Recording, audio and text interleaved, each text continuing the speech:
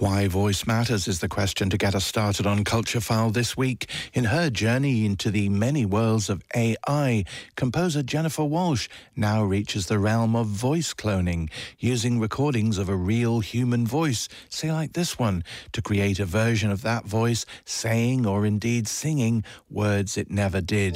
This is Jennifer Walshe's Things Know Things. Last week, the American Federal Communications Commission, the FCC for short, voted to ban the use of AI-generated voices in automated phone calls. This was a result of scammers using AI to generate President Joe Biden's voice in order to deter voters from voting Democrat in the New Hampshire primary. Deep fakes of Biden's voice joined the massive chorus of AI-generated voices that have flooded our daily lives over the last year. YouTube is full of covers of songs sung by AI versions of Ariana Grande, Drake, Freddie Mercury, Frank Sinatra. Fans of Johnny Cash can now hear the star singing Barbie Girl, a track he never sang while he was alive. And performers who are still very much alive have found a new way to monetize their voices. For example, James Earl Jones, the voice of Darth Vader, licensed his voice so that it could be generated with AI for future Star Wars films and shows. The human voice is absolutely crucial to the power of generative AI. The voice, more than any other type of sound, is notoriously difficult to model accurately. The voice is evocative in a way that no other sound is. It describes authorship powerfully and definitively. The neurotypical brain prioritizes the voice above all else. An entire symphony orchestra can be playing, but the listener will hone in on the words coming out of the mouth of a single singer without thinking about it.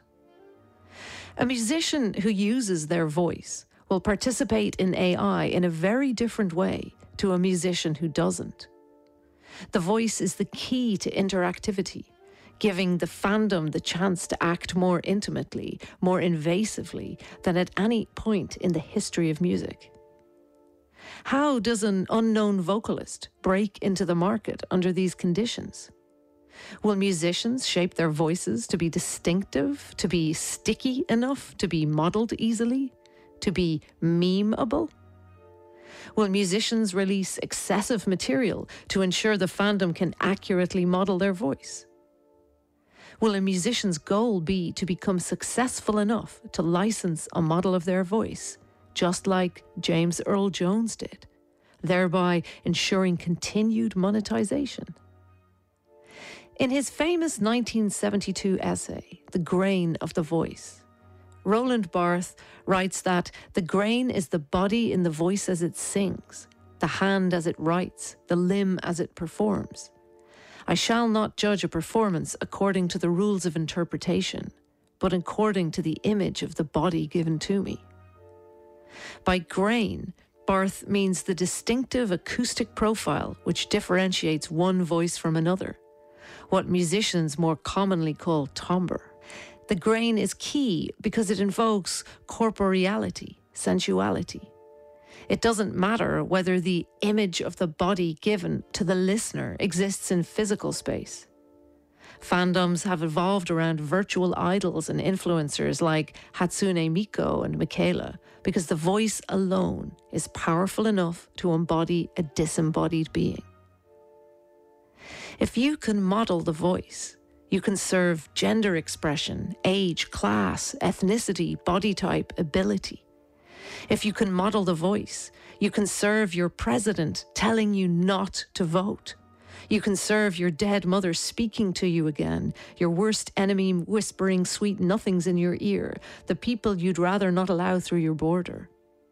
If you can model the voice, you can make memes, deepfakes, infinite podcasts wreak irreversible damage.